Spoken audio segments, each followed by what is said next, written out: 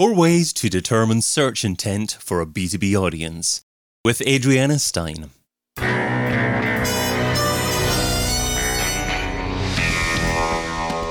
In Search SEO podcast is brought to you by Rank Ranger, the all-in-one SEO platform that helps scale your business through data and analytics. Hey, it's David. How much do you consider search intent when developing your SEO content strategy? Why is it so important to understand intent nowadays? And how do you cater for intent? That's what we're going to be discussing today with a lady who develops holistic online marketing strategies for B2B and B2C companies across Europe and North America. She's spoken at Brighton SEO and has been featured in Moz and HubSpot. A warm welcome to the In Search SEO podcast to the founder and CEO at AS Marketing, Adriana Stein. Hey, David. Thanks so much for having me here today. It's really nice to talk to you. Hey, Adriana. Thanks so much for joining us. Well, you can find Adriana over at asmarketingagency.com. So, Adriana, is search intent more important than it used to be? I think that's an interesting question because I would argue that search intent has always been important. I think it's always been one of the foundations of SEO, but I think it has become more important in distinguishing top rankings. So with some of the latest algorithm updates, especially from mid last year in the summer, they were really focused on providing the best possible results for the search intent of the user. And so I think that's really one thing that whenever you're creating content and developing your SEO strategy, that should be maybe the number one thing that you honestly look at and check, because now it's not just about content and quantity, SEO strategy and quantity. It's about the quality. Does it actually match the information that someone is looking for, depending on the keyword that you're targeting? And does it actually make sense for your business? Is that, is there related to purchase intent, or is it informational, or, how can you actually use that within your strategy? So we'll dive into that a little bit more later on. But so my answer is kind of both yes and no. Yes, it's always been important, but I think it's more important than ever before. Well, you said number one thing, so that certainly seems like it's important to me. Yeah. So today we're covering the 4 ways to determine search intent for a B2B audience. So starting off with number 1, streamline buyer personas. Yes. So this piece, I think it's important regardless of what business you're in, not just B2B, but also B2C, e-commerce, etc. Every single business should understand who their audience is. So if you don't know who your audience is, then you don't know how to talk to them. And that's the purpose of having a buyer persona. So for those that are unfamiliar with the concept, basically a buyer persona is an outline of who your target audience is, what's important to them. Maybe there's some demographics and things like that in there. For B2B in particular, you'll definitely want things like buying obstacles, where they are in their organization in terms of like their supervisory level or their managerial level, in terms of decision making. So how much decision making power do they have? What are the buying jobs that they want to accomplish? So what are their goals at their job, and how can what you do as a business help them accomplish those jobs? All of that should really go into your messaging strategy. So once you know that, then it's a whole lot easier to orient your SEO strategy and the content that you create at explaining and describing how what you do as a business basically completes the goals that your audience needs to complete. So what are the biggest mistakes that marketers are making with buyer personas at the moment? Is it, for instance, the fact that they've got too many of them? Is it the fact that they don't have the right information in there? Or is it the fact that perhaps they don't have buyer personas at all? Well, yeah, not having a buyer persona at all, that would definitely be the biggest mistake. But I think from my experience, especially focusing on B2B, is marketing and sales misalignment. So oftentimes it's marketing's responsibility to create the buyer personas, but they're not spending time talking to the sales team about what's actually happening with their buyers. Yeah. And so that creates this huge gap between what sales thinks the buyers want and what marketing thinks the buyers want. And then marketing is creating this messaging for a buyer that's different than what sales is experiencing. And then they're at this clash because they're like, okay, marketing, why are you sending us like weird leads? And marketing's like, salespeople, why are you not closing those leads? And so actually one of the best ways to resolve that issue is to create buyer personas together. So minimally, at least marketing and sales, but even better is also to include customer service and product. So it should really be a company effort to understand that buyer from every single angle. So it's maybe marketing is the one who's actually like creating the documents, but it should not just be marketing as a sideload department trying to understand who the audience is. I love that tip, actually. Get marketing and sales together to create the buyer persona. So get everyone in the room together and actually brainstorm together. And then not only will you get a better quality, a more appropriate, more relevant buyer persona, you'll also probably get more buy-in from your sales team as well in the whole marketing process. Yes, absolutely. And I think even as well, spending time talking to customers, like marketers should actually go and talk to customers much more than they do. It shouldn't just be that sales or customer service are talking to them. Marketers need to go and spend that time talking to customers really as much as possible. So make this on a consistent basis. Talk to sales on a consistent basis, talk to customers, and update your buyer personas all the time. Everyone should always be communicating and understanding who the buyer is. And your number 2 way of 4 ways to determine search intent for B2B audience is keyword research and clustering. Yes. So to develop an SEO strategy in the most efficient manner, you should always be focusing on keywords that have search volume. That's the number one thing. And that's actually quite a big issue that we see in B2B is that there's this concept of creating content for content's sake. We kind of say this internally on our team, like, okay, but there's this content created, but what's the purpose behind it? And so you create that purpose when you understand who your audience is, and then you connect that to keywords, ideally purchase intent related keywords, to your SEO strategy. And that's what you create content for, so that you know it has a purpose, you know that it's going to bring in something into your business in terms of qualified traffic. That's a really big thing that I'd like to emphasize is it's not just about quantity, like piling up search volume and piling up organic clicks, because especially in B2B, if that does not lead to leads generated or some sort of important conversion, then it's kind of all for nothing. So you always want to make sure that you have keywords with search volume and that matches what your audience wants.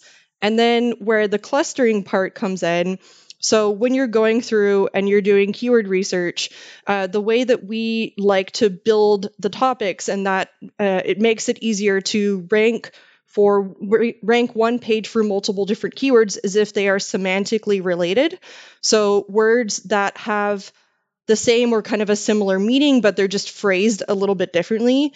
And then you put those into groups. And that's what a keyword cluster is. So a keyword cluster is a group of semantically related keywords that have the same search intent type.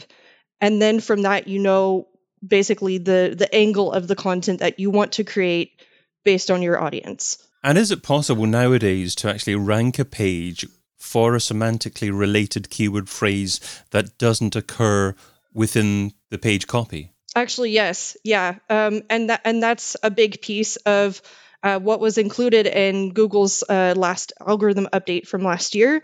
So it's actually become a lot less about using exact match keywords. So you need to say like the exact word or the exact phrase in your copy, but it's more about, do you have the intent behind the general idea of this phrase, and does your content cover that? And then you can rank for a lot of keywords. We've had a blog article towards the end of last year. It was one blog article that ranked for, I think, over 100 keywords.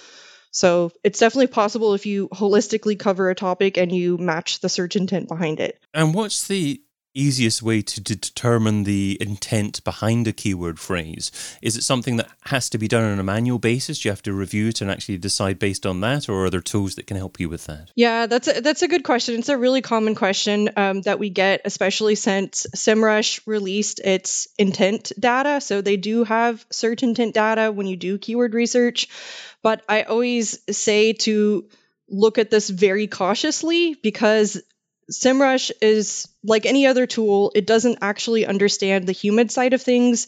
It doesn't know your business strategy. It doesn't know your audience. And so it can maybe give you a general idea, but you should always look at it through the lens of what would I like to accomplish as a business? What does our audience need? And then you can start to determine the search intent. So typically, I like to break it into two basic categories. They're more than that, depending on who you talk to. But I like to keep it simple. So there's kind of purchase intent related keywords that are keywords related to what you sell as a business. So a product or service that basically describes your keyword, or there is some sort of information type keyword. So what is this? How does something work? How do I do this? Any of those type keywords are more information based, and they are kind of related to more long form content where you're explaining things. Whereas a product or service type keyword could maybe be a landing page. But again, it depends on what you're doing as a business and what your products or services are as to where that kind of fits into your overall strategy. So that's why you really have to do a lot of it quite manually, but it's worth it because you know that when you look at it, okay, this is the intent that I need for my buyer, and I know where this is going to fit within our content strategy. Then you can make that decision there much easier. Great. Okay. And it's a lot of work as well, but it could make the difference between you and your competition ranking for that keyword phrase. Oh, yeah, absolutely. And it ensures that you have quality traffic. So that's really what we like to emphasize on our team, because we are doing primarily SEO projects, is that it's not just about, piling on traffic. You want traffic that matches the intent that is bringing something into your business that is related to what you stand for as a brand or what you're trying to sell. So let's move on to number 3, keyword map. Yes. So keyword mapping is basically the process of outlining all of the keyword research that you do and the keyword clusters. So it can be just a big spreadsheet, but you can put it into a project manager as well. It kind of depends on the way that you like working. But basically, the goal of it is that from the keyword types that you have, the intent behind them, and the audience that they are for, then you can create the content from that. So if you want to talk about a whole how-to topic, then you have all the related keywords in that cluster there, and then you build the content based on that. So you build those keywords into the headings where you can, and that actually becomes your full content piece. And that way ensures that this content has search volume, it has the potential to rank for multiple keywords, it relates to what you do as a business. So there's a whole lot of value in building it out like that. So when generating these initial keywords for a business, is there any minimum number of keywords that you encourage a business to start off with? Maybe 50, 100, several thousands? Or can you not say just a generic number applies to any particular type of business? Yeah, I don't think there's any specific number, because it, again, goes back to search volume. So are you in an industry that has a lot of search volume or has only a little search volume? If you have only a little, then you're probably going to start out with a smaller number, and then you're going to have to build like thematic links. So basically more like brand related topics in order to scale your SEO strategy.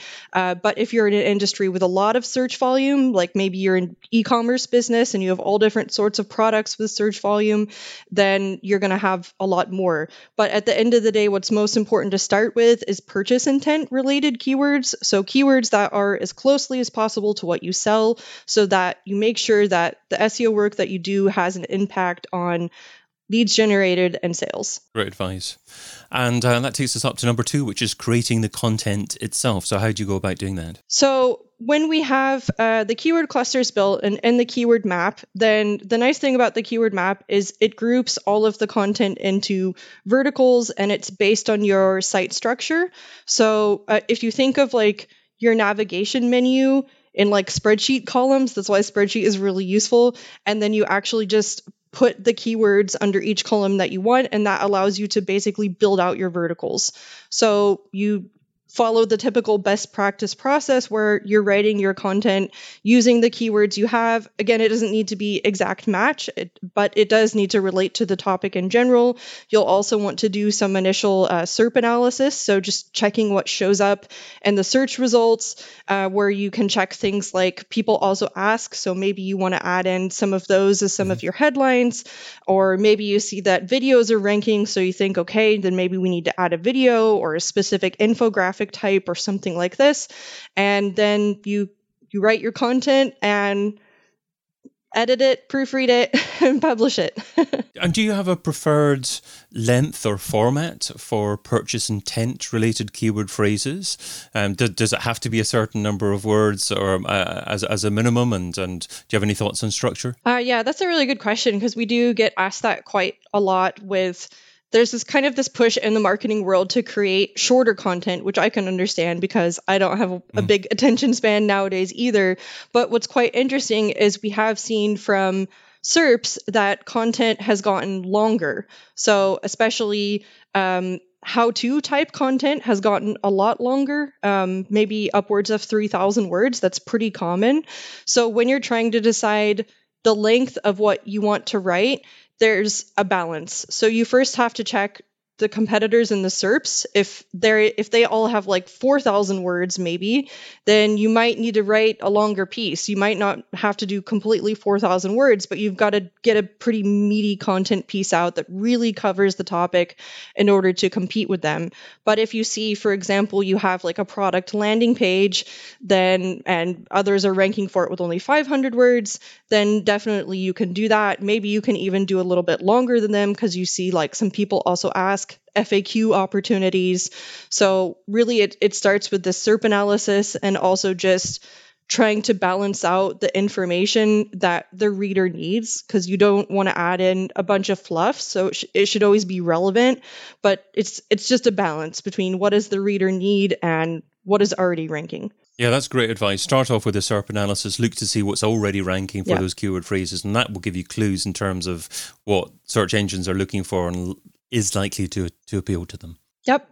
Well, let's move on to the Pareto Pickle. So Pareto says you can get 80% of your results from 20% of your efforts. So what's one SEO activity you would recommend that provides incredible results for modest levels of effort? I think it's really just promotion. So this goes back down to that you should never just create content to create content. You want to have a purpose behind it. And when you have a purpose behind it, then it's much easier to promote, because you think, okay, how can I repurpose this? How can I share it on social media? How can I put it in my newsletter? Maybe you even do some paid advertising boost to it.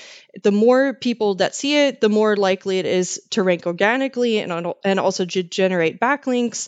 So that's one of the most important things when you publish content, is not to just let it sit, but just promote it. Absolutely. We talked briefly before we started recording, and I mentioned that maybe 10 years ago, you could get away with publishing a piece of content and generating a lot of organic reach from that. Much more challenging to do that nowadays. Yeah. To me, the question you have to ask yourself is, where does that piece of content fit into your existing marketing funnel? Exactly. And how can you drive existing traffic to that piece as well? Exactly. Superb. Well, I've been your host, David Bain. You can find Adriana over at asmarketingagency.com. Adriana, thanks so much for being on the InSearch SEO podcast. Thank you so much for having me. It's been a pleasure. And thank you for listening. Check out all the previous episodes and sign up for a free trial of the Rank Ranger platform over at rankranger.com.